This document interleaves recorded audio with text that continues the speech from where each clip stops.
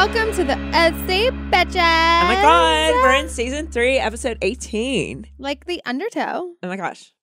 Actually, I can really do Valley Girl, and that was terrible. So I know. let's just pretend. I'm from the Valley, born and raised. How shameful. And you sound less like a Valley girl than some people Really? who didn't grow up in the I Valley. do say like a lot. I had to work that way out of my vocabulary when I was younger. Coming to you don't like Totally. So I'm really excited today. So excited. We have a guest that we've actually been trying to get on the show For a very long time. For a little bit since season 2, we've been trying to get this lovely lady. So you all remember our bad girl Jess that was leading Trey astray. Today's guest is the lovely Nikki Griffin. Woo! Nikki had memorable roles in 2005's The Dukes of Hazzard and third installment of the Fast and Furious franchise, Tokyo Drift. But you guys, yes, you know her as Jess Sathers, that drug-dealing party girl, floater girl from the right side of the tracks. In 2012, though, she began exploring editorial writing and had several articles about TV, film, and comic books published in Geek magazine, as well as online at marvel.com. But then, this is really interesting, in 2018, leaning into her years of experience, both in front of and behind the camera, Nikki stepped into the role of talent manager at the management group that first launched her own acting career, in a move that she says feels very full circle. So welcome, Nikki. Hi. Hi. So good to be here. Hi. We're so happy to have you. We literally have been trying to get you here for so long. And your character is a lot of fun to watch. Like, even as bad as it was, like the things that were happening in the second season, your character's super fun. You did such an awesome job. So we're so happy you're here with us. Oh, thank you. I watched I skimmed through the episodes before this that I was in just to refresh. And I was like, wow, she just had no rules. That girl just loved life. Loved life. Life That's a good on way her to own put terms. it. That's Right. Yeah, absolutely. No, and we talk about villains on the show, and that do you play villain as a villain, and sometimes they really are just written as villains, and then we never got to see any vulnerability, maybe a little bit in this episode, but she does, obviously some characters are just villains, and they're there to make life difficult for the main characters. And yeah, you had a definite you made a huge impact, I think, on the show. For sure. Yeah. I just think she was a rich girl that was bored and, wanted to stir up trouble. Like, these people, and Trey came along and he was super hot and fun and different and wild. Yeah. So, she ran with it. I think she lived in bikinis too. You really did. Yeah. Like I think you more than others did that drop.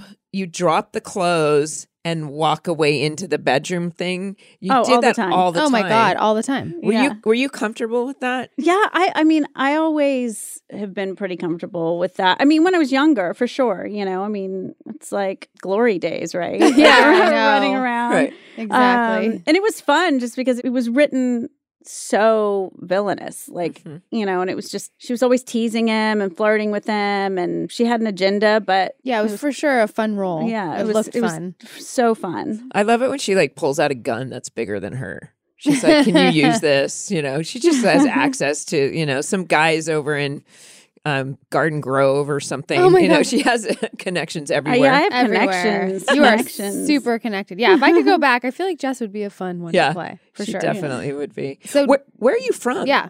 I'm original. I was born in Mississippi. Spent some time in Germany when I was really little, and then I grew up in North Carolina. So I went to high school and everything in North Carolina. Oh, nice. In Wilmington, actually, they film a lot of stuff I there. filmed a pilot there. Yeah. Yeah. I got my SAG card there in a movie called Summer Catch. All right. So Wait, you why do I started feel like I acting know there. that movie? Yeah, it's Freddie Prinze Jr. I was going to say and Freddie Jessica Prinze Jr. Why? My brain, no memory, and then I'll just throw out Summer Catch with Freddie Prinze Jr. Yeah, she's like, so I got my SAG card and I was like, this is it. I'm on my way. Nice. So you came to LA. I did. When I was 23. Okay. Yeah. And so how did the OC come about? So I actually did the Dukes of Hazzard first. I shot that. And then the OC was my first audition back. Like when I got back from filming that, it was my first audition. And I think I went in like 3 times, but I didn't want to go in at first. I thought I was too old. Oh my God. I was like, I can't play high school. And then you're like, wait, all these people are older than me.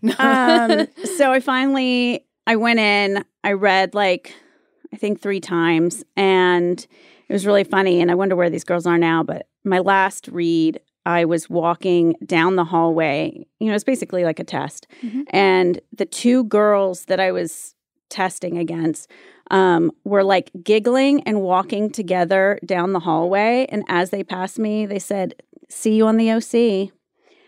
But like that I was going to get the role. They said it about you? Yeah. Like they said it to me like, "Oh, we just blew that." And they were like giggling about it and, you know, kind of laughing like, well, we're going to see you on the OC. Like we tanked our audition. Yeah. And I was just like, why are they, you know, what's happening? Are they trying to throw me? Like, you know, because back then, like everybody's in everybody's heads. So auditioning's the worst. Yeah, it was the worst. But yeah, then I got it. And I actually still have my audition side somewhere. What? Really? Yeah, it's really cute. Oh, wow. I think I posted it at some point on my Instagram, but it's like all highlighted and has little notes. That's awesome. Yeah. So at the time, so that was season 2. You came in season 2. Yes, the end of season 2. And so the show was already kind of at its height after season 1. So I mean, I was beyond excited. I mean, it was such a, you know, I have had the wonderful experience on being on 2 things, that this and Tokyo Drift, that have had like lasting staying power. They created such a huge pop culture footprint. I'm so happy to be a part of it. You know what I mean? Like, it's like people still talk about it. Like, they're so huge cool. things that have lasting power. And there's so much content out there now that it's hard to make those kind of footprints last. You know, like most, you know, we still talk about Friends and Seinfeld and the OC and 90210. You know, there are things that we still talk about. But like now, if you think about it, there's just so many things to watch that it's harder to make that like splash. Right. But why the shift? Like, so you were doing so well, like all these big successful things, and you switched to talent management after writing. But right. So but I did really well when I was playing a teenager, and there's a bit of a shift that comes from playing. There's not as much college material out there as there is high school. Sure. So I was doing really well playing a cheerleader. Like. You probably high played school, a cheerleader. I did once. I'm not much of a dancer, so I lost out on those Bring It On franchises. But playing a teenager is a little bit easier and more fun, and people don't expect as much of you. And then I was growing out of that, and the writer's strike happened. 2007. Yeah, so my window of opportunity like closed because on the other side of that, I was no longer playing, you know, a teenager, maybe even really college, but I was also still kind of stuck in that mold. You know, I wasn't quite playing like a cop or a lawyer or a doctor on, you know, like people just weren't buying me for that. And I was pretty wild. And you were having fun. Yeah, I was having fun, and I made a lot of bad personal and professional decisions. And I just, at some point, when I got to be about early 30s, I was like, I don't have the self-discipline for this. I'm not cut out for this. I have an idea of the business and how it runs and the cycles it takes. And I understood that better, I think, than a lot of actors my age. And my last audition, I was like in this room, and there were a bunch of people that had been series regulars on shows and were auditioning for a guest star on a comedy or something. And I was sitting there and I was just like, I'm not going to get this. Like, this person's been, you know, a series regular. Like, so I just kind of saw the writing on the wall and decided to shift. And one of the last things I did, I met some people that were working in publishing. And it was a magazine called Geek Magazine, which you mentioned before. And I was a super, super nerd. I love comic books. I love video games and all that stuff. And we got to talking and they were like, oh my God, well, you should write for our magazine. So I started writing for that. And it was really kind of right before the whole nerd thing like really blew up. And then the magazine folded and I just was like, what am I going to do? And I was still friends with my manager, my former manager. And she was like, well, I would hire you. Oh my God. So I came and worked for her and it's been I think it's wonderful. so admirable because, I think, when we do get into this world of when you think about I grew up in that world of like, yeah, this is what I do. And I couldn't imagine myself doing anything else. I like even doing this podcast was like a different skill.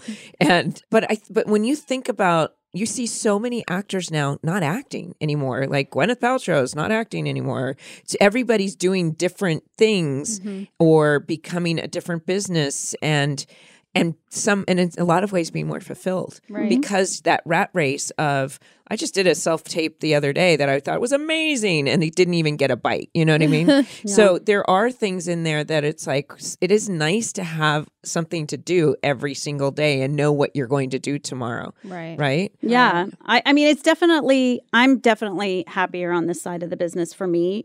I had a lot of severe anxiety and depression, in my 20s, early 30s. And this gives me something. I'll always work harder for someone else than I will for myself. I hear you. So like, having a goal and people that depend on me and, but being able to give them with my experience, and like, these are the things that like, this is where I screwed up. This is something that helped me, even though the business has really, really changed a lot since we were doing it. But yeah, I mean, I also grew up, I was a child model, so I'd been doing it since I was like 10. And at some point it was just kind of like, if it's not going to be what it was when I was on the OC, then I need to do something else. Like you said, I need to be more fulfilled. So you're saying like what it was like when you were on the OC. Do you remember what that was like? Do you remember Did you your have first fan day reaction? on set? Yeah. I totally remember. I mean, I remember a lot more than Rachel does. Apparently. I mean, I didn't have a lot of scenes with you. Yeah. And I don't think I had any with you. No. But I definitely remember it. I mean, it was, it was a hit show. So I was so excited to be there. I remember the first night in the pool. We spent hours in that pool and I was just like beyond happy because it was like my first night. And I think Adam was in the pool with me and he's just like miserable because it's, it's kind of cold and like everybody's, we've been here and it's 4 a.m. Yeah. And it's like a party scene. So there's a lot going on. But so I remember that. And then, like the audition thing. And then I have like just glimpses, snapshots. Yeah. I spent a lot of time with Misha. Misha and I actually had the same publicist at the time. And we had more scenes together, I think. So I remember sitting around with her. In the finale, I think you guys, in the finale of the second season, I think you guys shot, it was like a 19-hour day for me because you guys shot the scene where the what you say part. And then at the end of the night, they're like, oh, we got to get this, where she shoots out over the guy's head, where I pull the gun out and the, run in off. The bait shot. In the bait shot, we had to do the drug deal. So I feel like that was like afterwards. But I remember that there was something, you guys were shooting that, and then I had to come back. I was like waiting all day, and I finally shot that scene. That sounds realistic. Yeah. We've got to get this major scene done, and that would take a long time. And now we have this other part that we have to finish, but yet it's like 3 a.m. Yeah. And then I, like little things like obviously during the writer's strike, I had to get a job. I had to get a real job. And, I remember I was waitressing at this restaurant in Santa Monica, and people would ask to take pictures with me because I had been on the OC. And, I tell people all the time, you have to be like, you have to be humble and get out there and work. You know what I mean? Like you have to pay the bills and be fulfilled in other ways. Not that that was like super fulfilling, but, I needed I needed something else. So those were the times. Yeah, I mean, I got recognized here and there, and it was super fun. And do you remember what it was like working with Logan or Ben? Yes, I worked a lot with Logan. Mm-hmm. He was super fun. We had, we would joke and banter. Ben was super smart. Ben was always like reading a book or something. I remember in this episode, I was reading a book and he's like, oh, you're reading? And I was like, yeah. And he's like, what are you reading? So we had this long talk about reading as if he was like surprised that I could read. No, he was just used to all of us that never read. Yeah. But yeah, they were both really nice. Actually, Ben is the only one I've seen since. Really? In the last like 10 years. I mean, I think I ran into some people at parties and stuff, but like I saw Ben at 2018 Comic-Con when he was on Gotham. So. Oh wow. Yeah. Okay. So positive memories. Yeah. I have all positive. I mean, I was stoked to be there, you guys. Well, this is a really heavy Jess episode. You come back, and I think the writers, we're in season 3, which doesn't get the best rap, and some of the storylines were a little more frustrating than others. But I think this was, I thought it was, because I don't remember this season as well as some of the other seasons, but I thought it was a really interesting way to really service this main character of Ryan going through something and for Jess to show up. And it's, like we said, it's an interesting thing for Ryan to revisit his past and take the audience on that little bit of an emotional tour with what's going on in his life. So let's get into the episode. Yeah. It's time to ditch the chemicals with Caraway Home's non-toxic cookware and bakeware collections so you can make healthier cooking a piece of cake. Caraway Home's non-toxic kitchenwares are all designed for the modern home and feature a chemical-free ceramic coating so food can be prepared with peace of mind that no hard-to-pronounce compound will leach into your healthy ingredients. When I think of all the toxic non-stick pans I've used for decades, I know. It boggles the mind. Let's just say I'm so grateful for my Caraway pans. I especially love using the saute pan like every day. I may use it this morning for my eggs. It's safely, and I can use it every day with peace of mind. I love Caraway. All sets come equipped with easy access storage solutions so that no stacking is required. Gone are the days of misplacing your lids. Let me tell you, I am obsessed with this cookware line. I've actually had it for a really long time. My favorite is the saute pan with the lid. I now do my mashed potatoes in it because it's shallow, but every time I'm cooking, because I'm always making dinner for my daughter, I love knowing that there's no crap in it. It's all non-toxic. And they're so pretty. You can leave them out on your counter with their organizer thing they give you, and they have a hanging canvas thing for the lids. It's really cute. I know. I wish my mom had this when I was a kid. I know, in right? the 70s. Anyway, this can only happen once a year. Caraway's Cyber Season event is almost here. Save up to 20% on all Caraway products, including their internet-famous non-toxic cookware set. So excited. And for the first time ever, you can now save on Caraway's food storage, tea kettle, and mini cookware. This exclusive deal won't last long. Make sure to shop your favorite colors and products while you still can. Visit carawayhome.com to take advantage of their Cyber Season event and score up to 20% off your next purchase of non-toxic kitchenware. This deal won't last long, so visit carawayhome.com to shop all their incredible products for up to 20% off this holiday season. Caraway. A change of season means longer days, better outdoor activities, and more ways to get healthier, including checking in on your health and wellness. With Everlywell, you can take action today by taking one of their at-home lab tests or by adding their vitamins and supplements into your daily routine.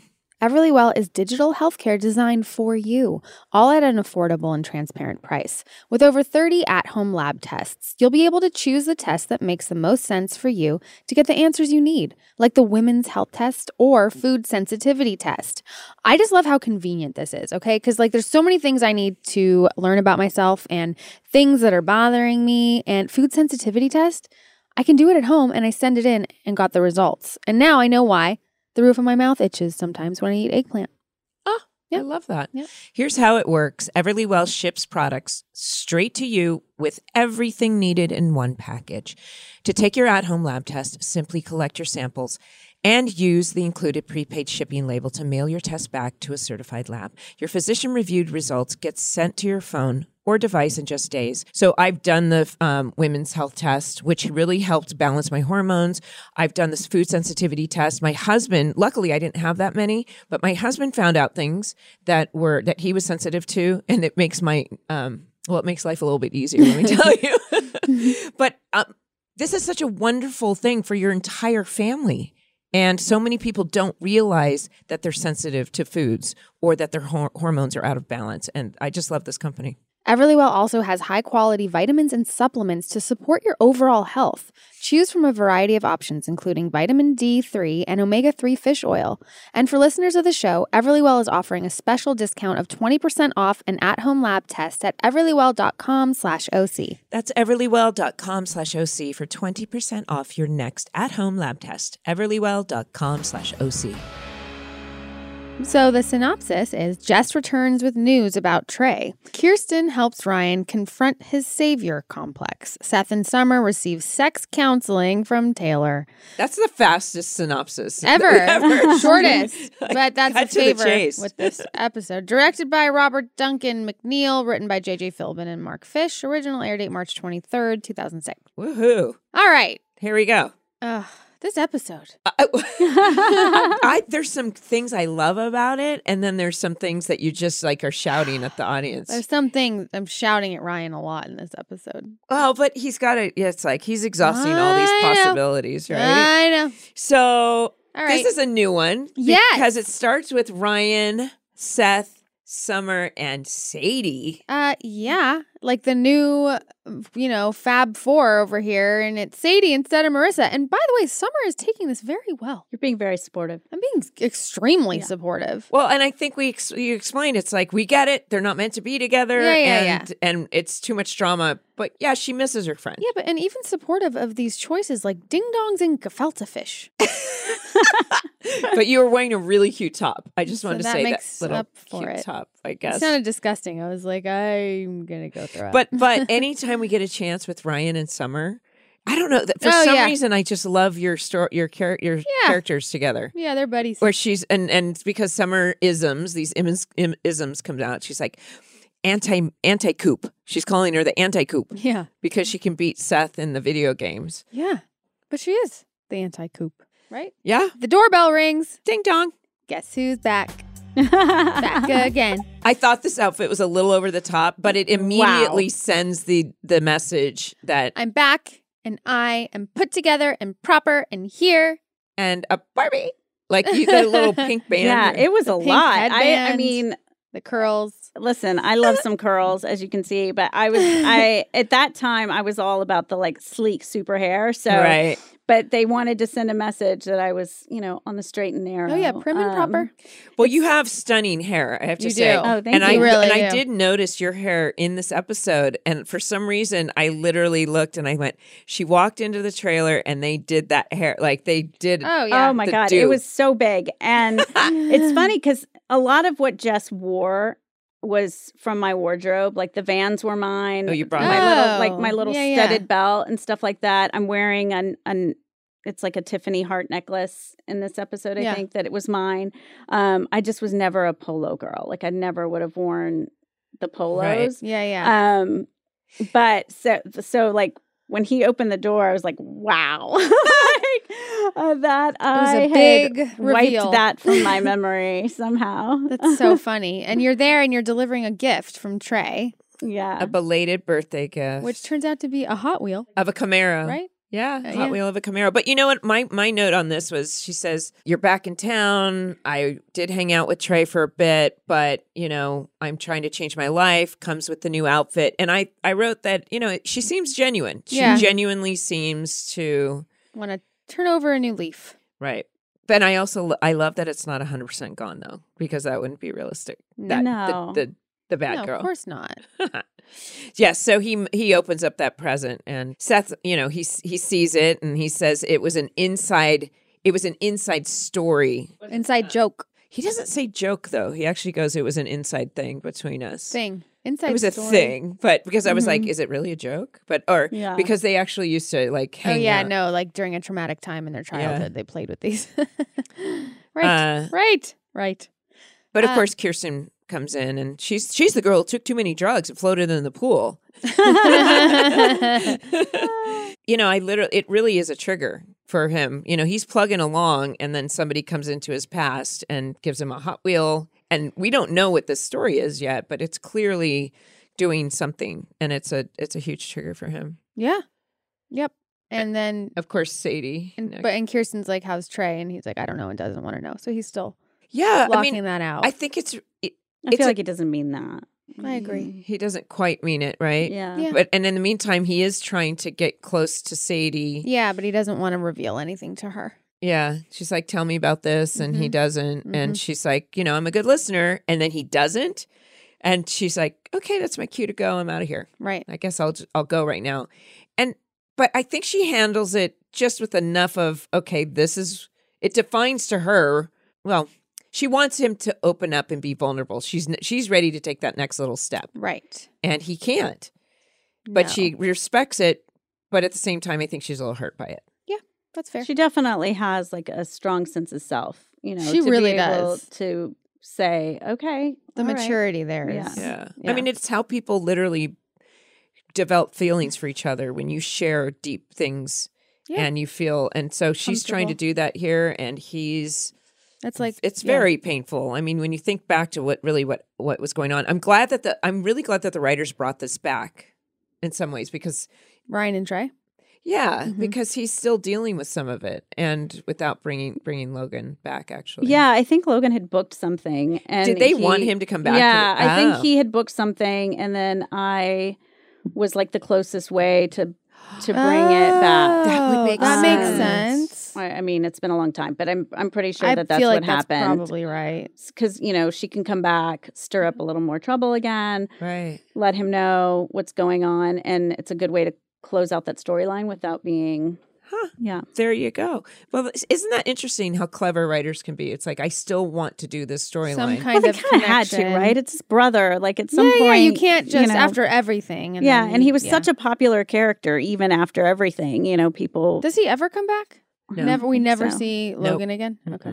Okay. So now Ryan decides he's going to go see Jess. Right. Against Seth's advice. Yes, it's against his advice. He's like, eh. Yep. And so now we're getting all the backstory from Jess, and Trey misses him, and Jess has a new boyfriend, and you want Ryan to stay. She said, because he comes over and he's like, I want to know about him, and she says, why don't you stay? And he takes off. He starts to walk away, but she says, he's dealing, and he whips around.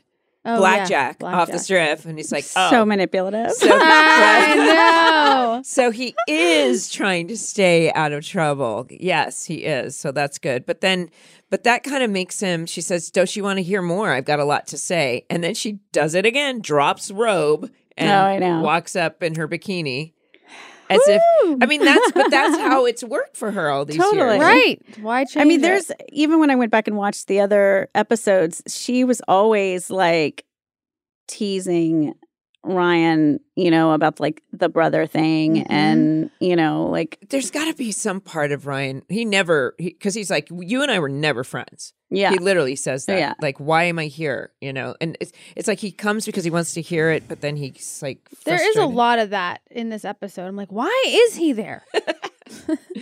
Right. Because nothing against. No, I mean, it is. It's kind of, it's like, almost what? sad in a way that she's like, she's obviously, to look deeper in it than just, I was the one that could come back and close that storyline up. But, it's sad that she's using that to make him stay. Obviously she just wants attention, and nobody's given her attention. You find out that her parents aren't there. They're never there. So all along, a deeper side of Jess is that she's always just wanted attention, and her parents were never around. And what does a bored girl do when she doesn't? I'm trying to be good, but it's like going against her nature to be this good girl. Yeah. And Seth did have a good point. He's like, look, he never wants Ryan to fall into the deep, dark Ryan world. It's like, do you want to go back and ruminate about the past, or do you want to look into the future with this nice girl Sadie that you're focused on? And he's got a really good point. But some people, because it's impossible to really live in the moment when you're fear of the future or thinking about the past, and he can see his brother getting pulled into that. So he's like, have some caution, Ryan, right? So he's on this little journey of figuring out what is a trigger for him. So it's an interesting, I do like that part of the storyline, that he's kind of getting pulled back into it. But then what's he doing? He's angry. He's punching, right? He's punching, doing the punching bag. And Kirsten is like, he's like, I'm sorry, loud music. And she's like, no, all this grunting and everything. It's really, really difficult because all that anger flashback, which lets the audience know what he's going through, all that Trey stuff and Marissa and everything, it now evokes all of that stuff. And they're super powerful images. There's a lot of really good talks with Kirsten and Ryan in this episode, and this is one of them, where she's telling him Marissa's family, but where they love Sadie and just, doesn't want him to get pulled back into the drama and all that crap. And I like that you're seeing a lot of this, like, maternal talks from Kirsten. There's a lot of support in this episode from you, from Seth, like from Kirsten, like everybody's being super supportive. Marissa's part of the family. But she's been through a lot, and you don't want to get dragged back into that. Kirsten's the one that says that Jess had similar issues to Marissa.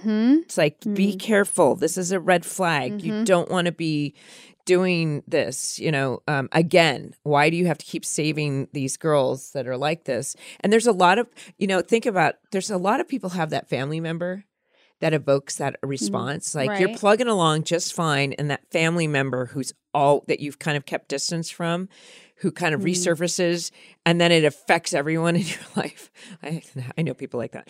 Jess even says it to him when she talks about what Trey's doing. She says something like, we all have our types. Like, she's like reminding him, reminding herself. Right, for sure. This holiday season, I'm giving thanks to my friends at Manscaped. I always wanted to make sure whatever I get my man is something he actually is going to use, and their Performance Package 4.0 is absolutely giving me my money's worth. He loves the product so much, and his confidence has shot up since he started using them for all his grooming needs. Gift your man Manscaped this holiday season so his tree stands taller, if you know what I mean. Help him join the 4 million men worldwide who trust Manscaped. With 20% off, free shipping with the code THEOC by going to manscaped.com. Okay, so my man actually, he's been manscaping pretty much since I met him, but he's now a huge fan of the entire Manscaped product line, and his balls thank Manscaped. Well, they thank me too. His balls thank you? Yeah. Think your holiday spread is good? It's time to give thanks to the Manscaped Performance Package 4.0, or as I like to call it, the perfect package for his perfect package, huh? Inside, you'll find their Lawnmower 4.0 trimmer, Weed Whacker ear and nose hair trimmer, Crop Preserver ball deodorant, Crop Reviver toner, Performance boxer briefs, and a travel bag to hold your goodies. Think of it as a cornucopia of his balls and body. Manscaped has been busy and just launched their Body Buffer, the perfect addition to the shower routine to use with his refined body wash. Once he gets out of the shower, give him the deodorant for a refined scent on the go. Both the body wash and deodorant feature the Manscaped signature scent and will help the man in your life unlock ultimate confidence this year. His boys and body will be oh so fresh and so clean. Even you'll be in love with his self-care routine. Get 20% off plus free shipping with the code THEOC at manscaped.com. That's 20% off plus free shipping with the code THEOC at manscaped.com. Get him the best gift of all from Manscaped. His balls will thank you. And me. Then we see Ryan meets up with Sadie, and she's finishing painting on the house. Now, I've said this before, like the fact that Sadie is just fully like renovating this house on her own, and then she looks completely beautiful and untouched. Maybe there was like a smudge of paint on her arm, but I was like, come on. Right. It would have been super cute if she had like a little dot. Yeah, like don't you want like a little paint like right here or a little on her upper lip, and Ryan has to kiss it away. No. But the thumb moving it across. The thumb, like just gently, the hair out of the. That would have been paint nice. In it. Yeah. Listen, we're rewriting the scene. We have notes. Better. We have notes. There you go. But then he didn't make it to see her because obviously he stayed with Jess, and because he said, "Give me 20 minutes, I'll see you." Right. But I guess doesn't show up. That didn't happen. No, because he stayed. Right. I mean, also he spent the night. It's a bit. That's what I'm saying. What? A lot of this is like, huh? Sorry. Well, I have a lot of issues with Ryan in this episode. I'm like, what is this? Was it the scene where you had the robe on? Was that what we talked about, or we hadn't gotten there yet? That's where I took the robe off, walked upstairs. When he first stayed. came over. Yeah. The robe. I just wanted to say, I noticed they did the Friends trick with this robe. Anytime on Friends, when they had a robe on, they would have it top sticked or taped or whatever, like the collar open. So, like, this was your top, your chest, everything was exposed, so it was more flattering. And I noticed they did the Friend trick with your robe. Yeah. Just a little side note. It definitely is more flattering than being like all it's TV bunched up around. You know what I'm talking about? TV robe. Sorry. So I wanted to just point that out. It's important. He's on his date with Sadie in the diner that they call the culinary destination. Yes. And as soon as it gets started, the phone rings. And of course, Sadie's like, okay. And of course, it's Jess is saying she's in trouble and she's off to save. Sorry, I just jumped. I just totally jumped. Because this happens a couple times. See, this is the problem. He's not at the date. He's actually. This is where it is. No, because he's actually in the house and he gets a call the first from time Jess. he leaves and Kirsten is like, "Where are you going?" Exactly. And Jess is in trouble. That right. I was wrong. I jumped forward. It's gonna happen again. Right? Spoiler alert. So she goes over, and that's when she's terrified because she broke up. She was inspired by Ryan. She breaks it off with Jim, and this is where you're wearing the cute little hot pants. And he didn't spend the night before. No, this is when he spends the night. No, yes, exactly. Yes. So he comes up and he's like, "What are you, your new boyfriend?" He goes, "No, but I'll beat your ass if you don't back off." And that's when she walks in. She really is scared, and I understand that. And then he sees the picture from Trey, and the comes picture back. of Trey. That's a screenshot from Trey in the episode of the OC, mind you. That's hilarious. Oh I my did gosh. notice that. Yeah. Oh yeah. You know what I found out? Jamie Foxx bought this house that you were shooting in right Really? after we shot there. Really? Yeah, we It's shot a beautiful in. house. Yeah, it's so like a McMansion-y. 40-acre house in Thousand Oaks, just Thousand Oaks. Wow. just west of West. Yeah, very far for us to shoot. Technically, Yeah. Yeah, Okay, so anyway. the next morning, that's by the pool, right? And Trey calls and wants to talk to him, and yeah. So the next he morning, says he's no. like he fell asleep there because she was so scared. I guess. Yeah, Frickin' I Ryan. mean, he stayed there to take care of me, which is really sweet. But also, like, it's super, like, what is Trey thinking? That that Ryan's he here. spent It's the literally night? like 8 a.m. You're like, your Yeah. brother's here. My Oh, first just instinct, sitting here with your brother. Yeah. I would be, like, what? like Trey would have been like, what the fuck? Yeah. Like, I know. Nope. Now you moving in on my woman. But of course, she's like eggs, fried, scrambled, coffee, but then he starts drilling her on what's going on and explains that what about your girlfriends from USC? So I was like, your girlfriends from USC, is he assuming that all of your girlfriends went to USC? Because Jess didn't go to USC. She went to. yeah, that is confusing. I was like, what? Where did she go? I was in Vegas with Trey. But I Right. think that's just everyone from Newport goes to USC. That's Right. a Josh thing, I think. So maybe he's just assuming that that's what happened. That they want to hang out with a girl that there was like a shootout and she went and lived in Vegas with a convict. Right. All of my USC friends. I know. I thought that was funny. Very funny. All right. He leaves. Sadie now walks in to the Cohen house in the morning with bagels. Now, all of a sudden, Sadie is in. Kirsten's like, "Where's Ryan?" I know. Sadie walks in with bagels, and there's this little, and she says, "Anyone know where Ryan is?" And this very awkward, very funny Seth saying to Kirsten, "You really have to learn how to lie better." Yeah. Yeah. And then this is where Seth and Sadie have a conversation. It's a good one. Yeah. I think it's a really good one where she's like, he seems to have some really deep issues. And he's like, look, he's dealt with Marissa. Give him a break. Give him some slack. Because when he tried to date someone normal, she turned out to be my grandpa's illegitimate daughter. And so just give him a break. Yeah. And so she's like, okay, but don't tell him we had this conversation and you can keep a secret, right? And I'm like, no. So I can't keep a secret. He cannot. No. But it does seem like, a really genuine conversation that people would have, For sure. with their friends. Like, dude, stick around. Like, I feel like a lot of things are genuine with Sadie and her character and all the things. Which, what? Well, no, he's like, look, give him a break because I guarantee you'll have the most boring conversations coming up. It won't be dramatic. He puts it into perspective, like, just give him a chance. He needs you. Right. And because I think everyone around Sadie, they're saying they see that she's normal, has a head on her shoulders, and that could bring some stability. And I think everyone sees that Ryan is the savior guy that takes off after. Every time. Because essentially. Doesn't matter who it is. Yeah. Could have been the clerk at the supermarket. He would go. Okay, so now he's going to make it up to Sadie because he pieced out on her the night before. He's taking her to dinner. They're at the diner. The culinary destination. So, yep. Yeah, and now they're there. He gets a call. Guess who from? Well, he says Jess, but actually it's the beautiful Kat Graham actress. Beautiful. Who went on to Vampire That's Diaries. so funny. Oh my God, I didn't even notice that. Yeah.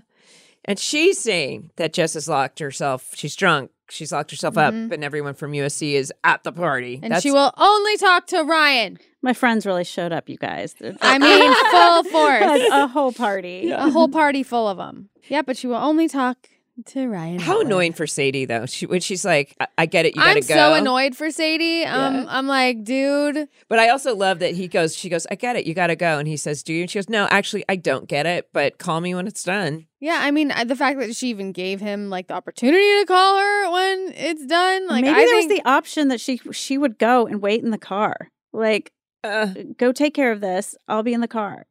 And we'll continue our date. I don't know. At this point, though, after the things going on, I kind of would have been like, go do your thing. I wouldn't have said, call me when it's done. I would have been like, go. So anyway. So Jess is really a mess, and she's got the smeared mascara, the tears. She's grabbing onto him and trying to, get close, make some moves. When Jim shows up and sees it, and of course does that instant like, hey man, get off her. And then they get into a fight. Sloppy, your brother's sloppy seconds, and of course they get into a fight. He hits Ryan, and he slams him down.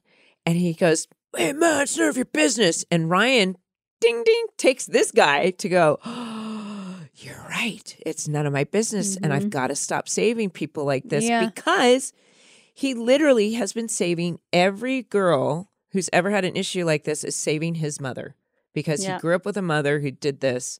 And he finally realized that this is exactly what he's been doing his whole life, trying to save his mom. That's all it goes back to. Did you Case closed. You just came up with that? Yeah.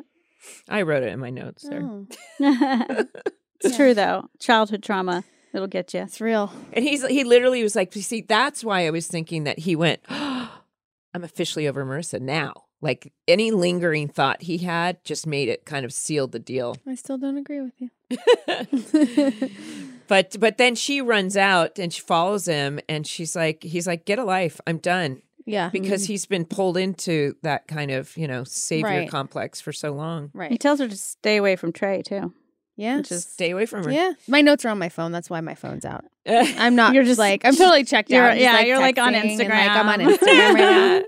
No, they're on my phone. But then he tells Kirsten that he finally learned his lesson but that he thinks it's too late. And of course, Kirsten says it's never too late. But then he goes over and tells her about this card and tells the audience as well that what was going on and why it was such a trigger. And I love that she is there and she says one of my best qualities is listening. A good listener is a really good quality. Yeah. Like it's something I've had to work on in my adult life because I wasn't. Everyone, I feel like, could work on it a little bit. There's the balance between listening and trying to tell a story of your own that makes the person think that you understand and that you're empathetic to their situation. It's like always that balance of like, okay, well, do I tell them about this and my experience, or do I just keep listening? Right. Because then is it about me? Yeah, I'm not making it about me, but I understand. It's a really good idea I saw something where it said, if your partner or someone in your life is having having an issue, and it's like, do you want me to help with a solution, or do you just want me to listen? To like communicate that, because so many of us say, well, in my experience, or you should do this. And how many times have you said, I don't want your advice. I love that Ryan and Kirsten, he opens up to her and he listens to her. And because Seth is always talking to Sandy about sex, but I love that they have that. And you see a lot more of that in these past few episodes with Kirsten. You do. Yeah, definitely. Let's cover the Marissa and Volchok just a while back. Talk about the music score telling us what to do. I feel like they took it from a song, but there's a lot of like music telling us what's going on in this. But like the beginning of the episode, so the last episode ended and Marissa is like kind of opening up to Volchok. She like rests her head on his shoulder, and they're both grieving. They're both grieving. But then the beginning of this episode, we're back to square one, and she's like, "No, like the push and the pull thing again." Somebody's outside the door. She opens it, and there's a brown paper bag, and he actually says, "I thought you'd be at school," which is a valid question, or a comment. And he gives her back that expensive Cartier watch. From what? So when I couldn't remember. She bribed him. She sold it. No, she bribed him. She gave it to him to leave. Yeah, a long time ago for Johnny for something. To leave Ryan alone. Oh, to leave Ryan alone. But it was during the Johnny era. Yeah. But then he kept it, and she gives it back. And that's why. See, it was a while ago. I'm like, you guys, what is this watch? Oh, geez. So she gives it back, but he gives it back. I love the blue Uggs that Misha was wearing. I did not notice. And then, okay, so in this scene, I was like, I just love the way Cam, I call him Cam, but his name is Volchok, Kevin Volchok. He stares at her like he's just like, he's kind of past that point of grieving, but he's just got, I want you animalistic eyes. But then all of a sudden I kind of started seeing that he is that guy from the other side. Well, he's a surfer, but he's the bad boy the same way Ryan was the bad boy. And then I started picturing Volchok as Ryan, or Cam Chagande as Ryan. And I was like, I wonder if that would have been interesting, because they are such sexual intensity. Oh, yeah. With these two. Oh, you feel that. But just like you feel it with Ryan and Sadie. Like the not foursome, but the couples you're looking at now, I really see and feel it with like Ryan and Sadie and Marissa and Volchok. Yeah, it's a combination of the way they edit it, the way the actors portrayed it, and the music that was very intense. And I'm like, personally, I don't always like to see the making out but for some reason, these two characters really, it's hot. It's hot. Well, it's also too like there's been so much, with Ryan and Marissa, there was always so much back and forth and drama, and they've been through so much. I mean, like it's just, that's a lot for any relationship. So to see her with this guy, it's like, it can be a little hotter and a little sexier because we're not thinking of all the other stuff. Right. And I'm trying to think back, and I'm like, when were Ryan and Marissa like really good? And you see them, and you're like, that's the most amazing couple ever. I was trying to think back on it. No, because her journey of trying to find herself, and it was Caitlin that said it. She's like, you can't make decisions. You're just all over the place, and you've always been all over the place trying to figure yourself out, and nothing, and not being able to focus on just being. She's always involved in other people. She's this nurse, this Nightingale nurse kind of person to Johnny. Right. And it just, all of those things, all of those actions that she had or choices she made had such ripple effect consequences to her relationship with Ryan, to the point where they both started growing apart and either chipped away at each other's hearts, or just they didn't have that there anymore. And so she's, I don't know, her journey is taking her elsewhere right now. Well, also, so she finds herself alone, right? And she thinks about calling Volchok, but who does she call? Matt Ramsey. But she shows up at his And she shows up to his place. door.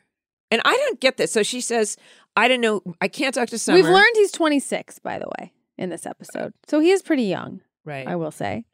But she shows up at his door and like doesn't want to be alone. And he's like, I'm leaving for the weekend. You can stay here. The whole dynamic is so weird. Well, I thought that was an odd thing because of the other storylines going on, because she can't hang out with Summer, because there's stuff going on with Matt in the Newport group. I thought maybe this is a way to get him into deeper trouble. I don't know, but she says, I don't want to be alone.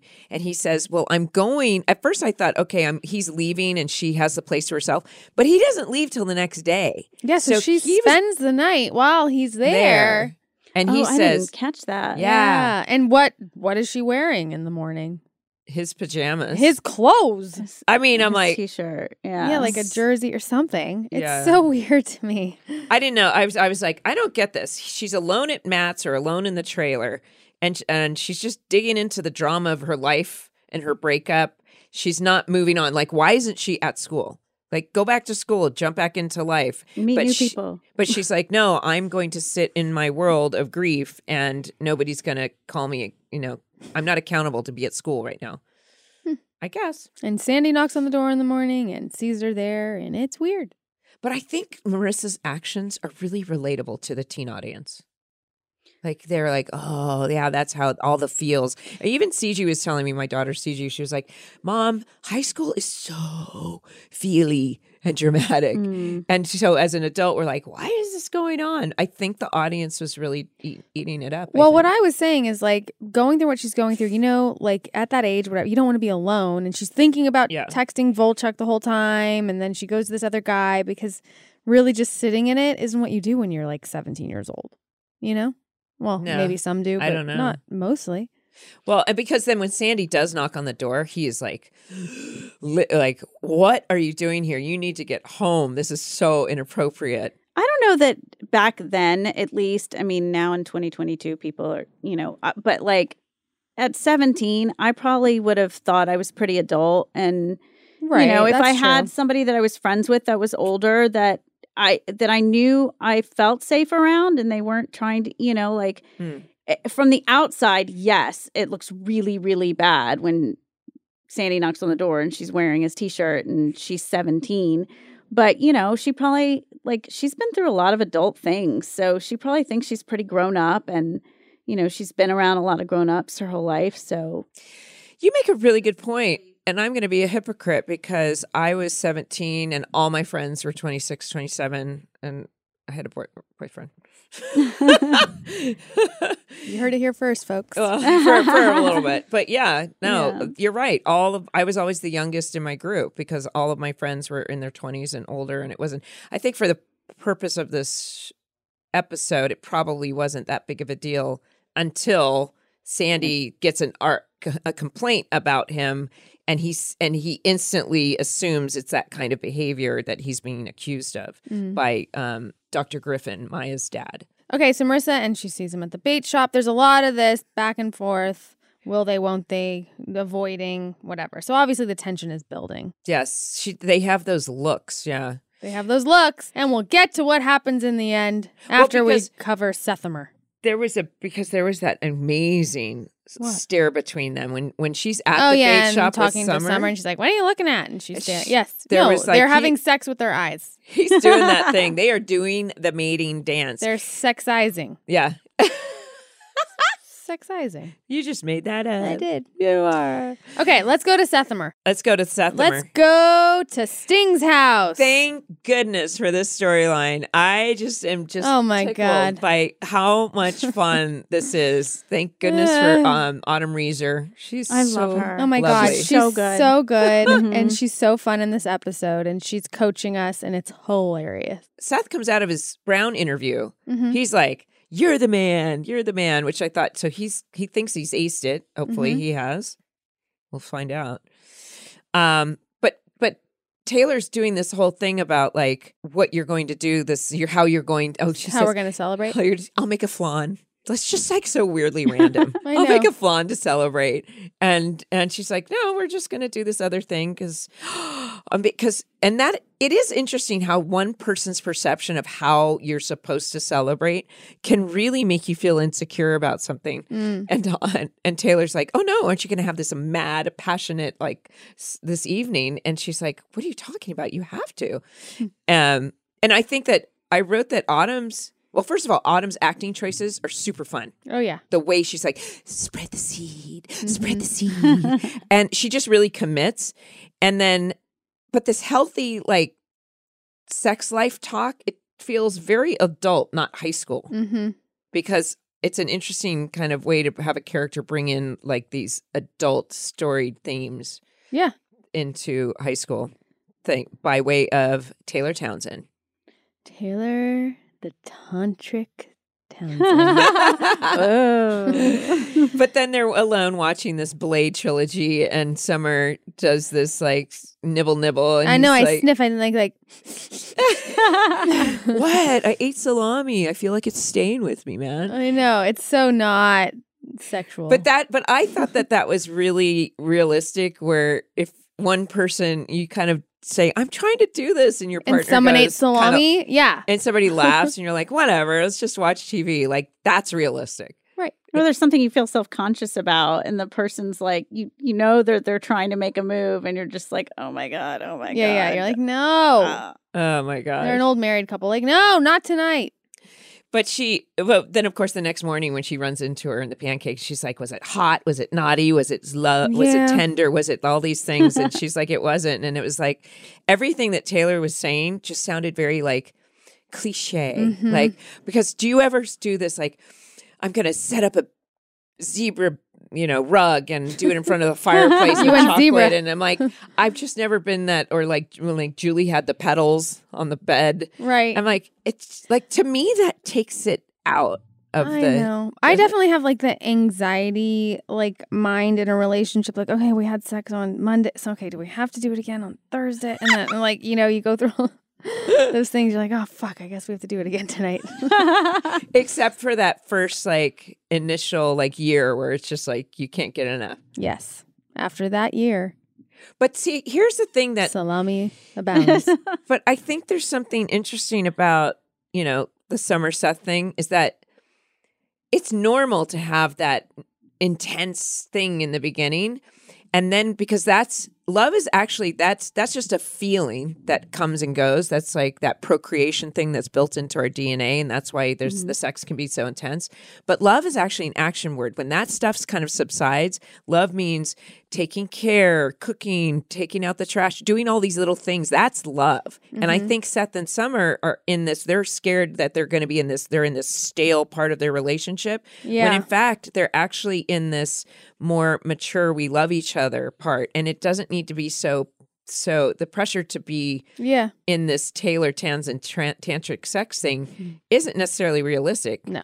But hats off to him to discovering it, right? I remember filming the scene where she has us in the school and putting our hands on each other, and Adam just like puts it on my face. That was so funny. I mean, you can audibly hear the like slap. The slap. Oh yeah, it was so hard to keep a straight face, calming your face. Yeah, that whole time. Do you feel a stirring in your loins? And you both are like, got nothing. She's like, well, I do breakup counseling too. Yeah. The other thing is so funny that she says Taylor Townsend's dad was a car salesman, so now he's a sex therapist. But your mom in real life is a sex therapist. She doesn't have the technical. Yes. Okay. Yes. She specializes in sex counseling. There you go. And there is no a poster of the Kama Sutra like pictures on her wall in her bedroom. Is there a chance that you had this conversation and it was put in there with Josh or something before? Yeah, I hope not. But yes, with my mother many, many, many times. Yes. Yep. Okay. So Taylor presents the Kama Sutra to Seth, which is hilarious. Which is, and it's a pop-up. Did you notice the book? It's the children's book version of the Kama Sutra. Is it? Yeah, it's like the children's pop-up version. That's hysterical. It is funny. And then the wheelbarrow. Yes. But can I say something about the scene with Summer and Marissa in the bait shop? Yeah. Because now Summer's mind is kind of spiraling. Yeah. She's thinking like, if we're in this weird place where we're not attracted to each other, this means he's going to go find some, what is it? A pair of big New England white boobs. Pale. Pale. Don't forget pale New England boobs. Pale New England boobs to replace me. I mean, also, is it realistic to be monogamous in college? No. No. No. I was in high school when my college boyfriend, he went to college. And let me tell you. What? He had a lot of sex, not with me. Yeah, same. Yeah. My high school boyfriend cheated on me so much when we went to college. I just It's feel a like, thing. it's just, yeah. Yeah. Try not to be too girls, just try not to take it too seriously. Don't be in a relationship in college. Yeah. Yeah. Just do your thing. Yeah. Yes. But in that scene, it was the girl in the sea by the presets, and it was just like this theme throughout the whole episode of the Volchek Marissa Stairs, that sex before sex thing. But this is where Sandy and Seth talk about when he said he was like, did you guys ever have like a kind of a low point with mom? And he's like, oh, she was a firecracker. That we used to say, if the mail truck is a rockin', don't come knocking. And then he's like, Oh, God. oh, but why are we so ooh about parents? Is that a dumb question? It's just a thing. It's just like a thing. No one wants to visualize that.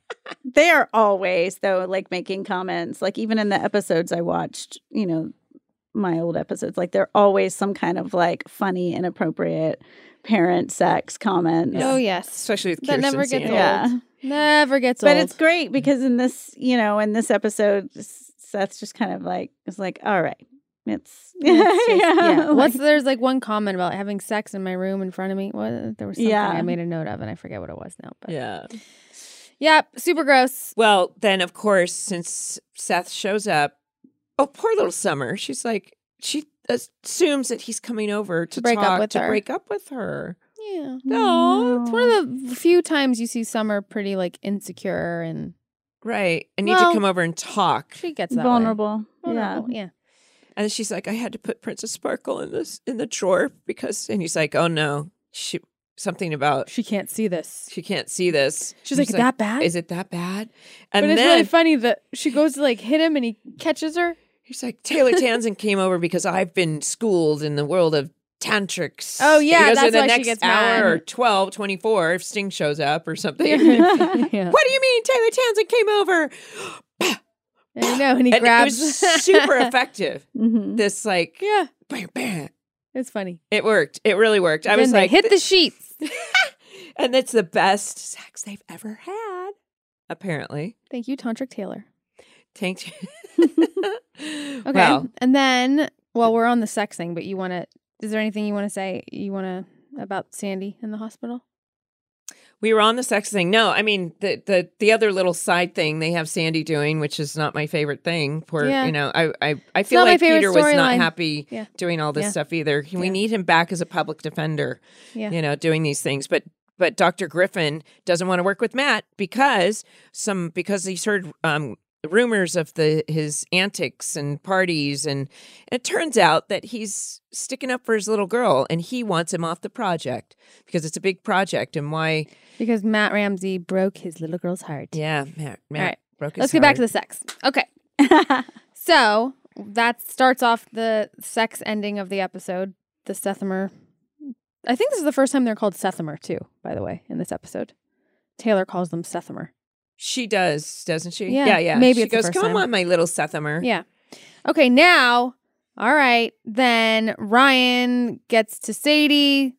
They start going at it. I'm telling you, there's such chemistry with them. Right. I feel like She says, "I'm a good listener," and then she says, "But that doesn't mean that's all we have to do. We don't have to talk. Right. We can do something and else." go time. And I was like, "Whoa, this!" I don't remember another scene in the entire.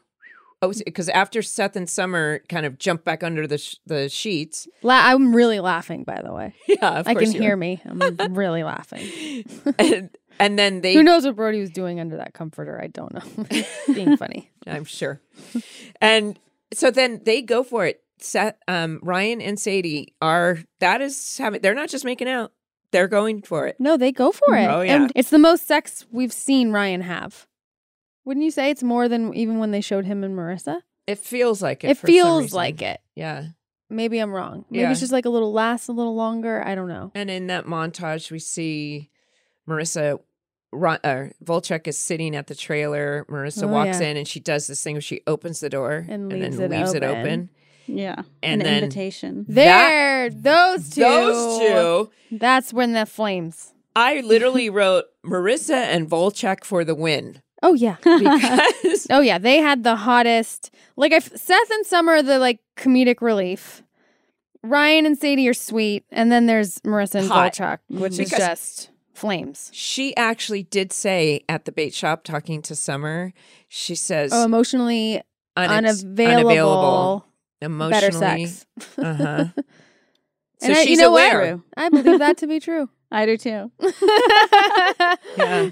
It's yeah. sexy. I mean, he like pushes her against the wall and everything. Oh, my God. So hot. I know. I was like, yes.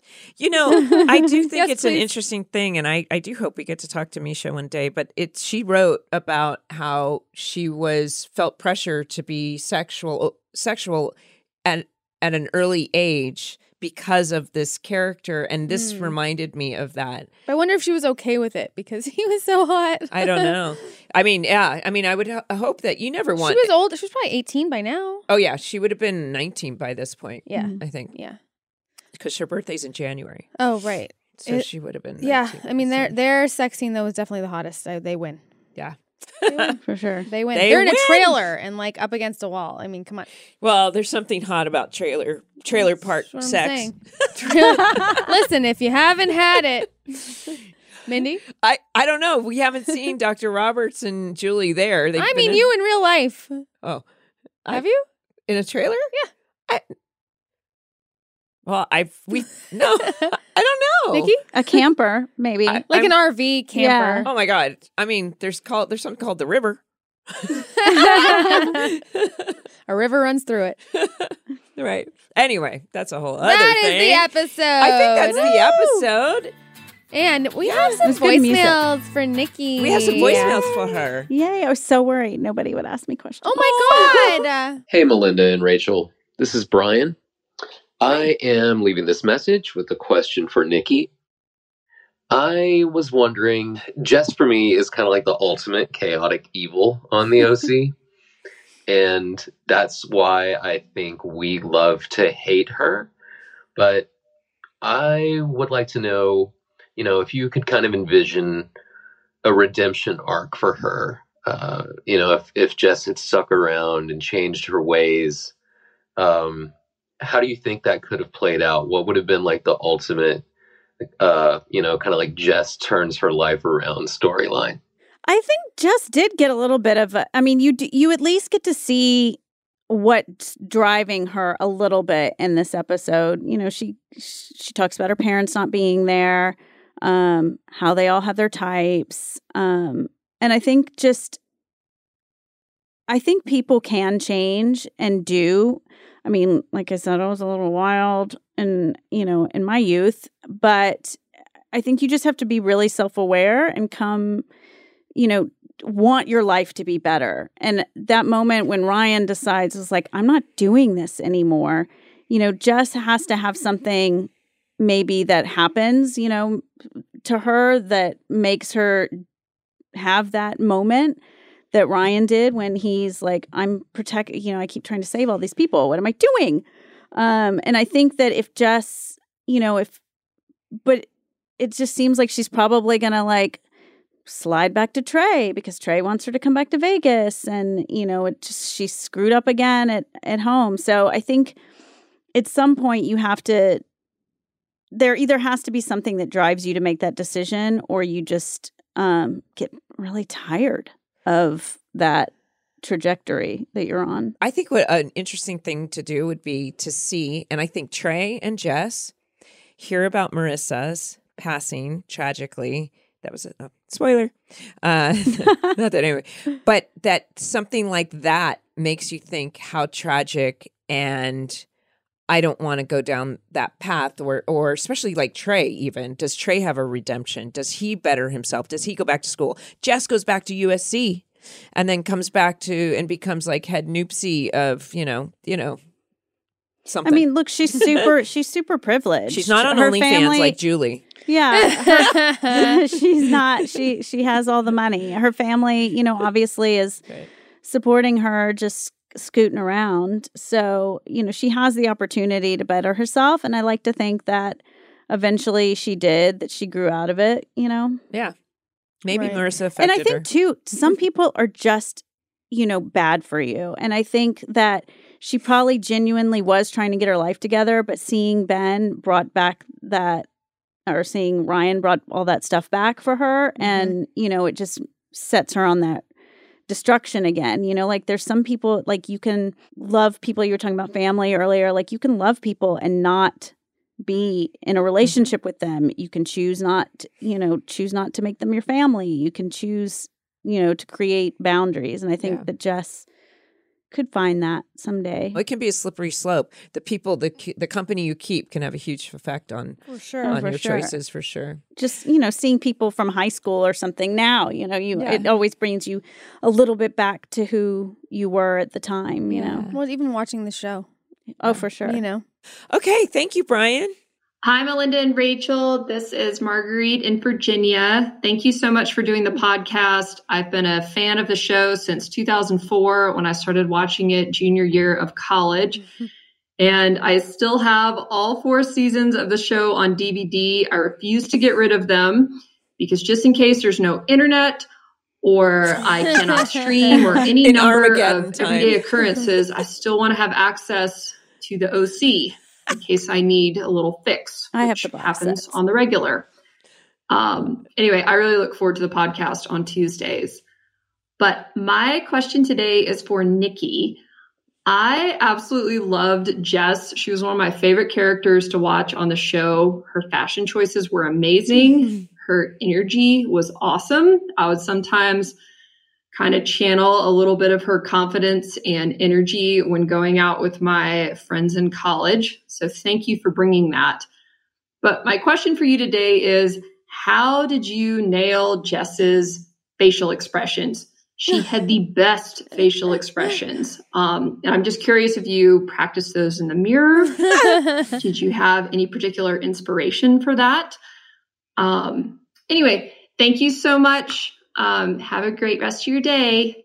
It's really funny because I was, like I said before, I was skimming through the episodes and I just was so delighted with the words I was given all the time because they were just so fun. Like I said this, like the craziest stuff, you know, like teasing about the brothers and like sloppy seconds and then like jabbing at Marissa and Summer, you know, like I was just too cool and having so much fun. And I think that the words really lent that, you know, it was easy to find that because it was just so fun. Yeah. Well, you like Tom Cruise it in the monitor, just going over your expressions. But it doesn't, but you're exactly right. If you play a character, if you're playing the words and the character for truth, there's the expression comes out there. You don't say, I'm going to do this now or something. Mm-hmm. It just comes with the dialogue and the intention of what you're saying. I mean, your And the character was so Right. expressive because of what she was Yeah. saying. Right. She was always in on her own joke. Yeah. So, Yeah. you know, She she knew. wasn't afraid to like,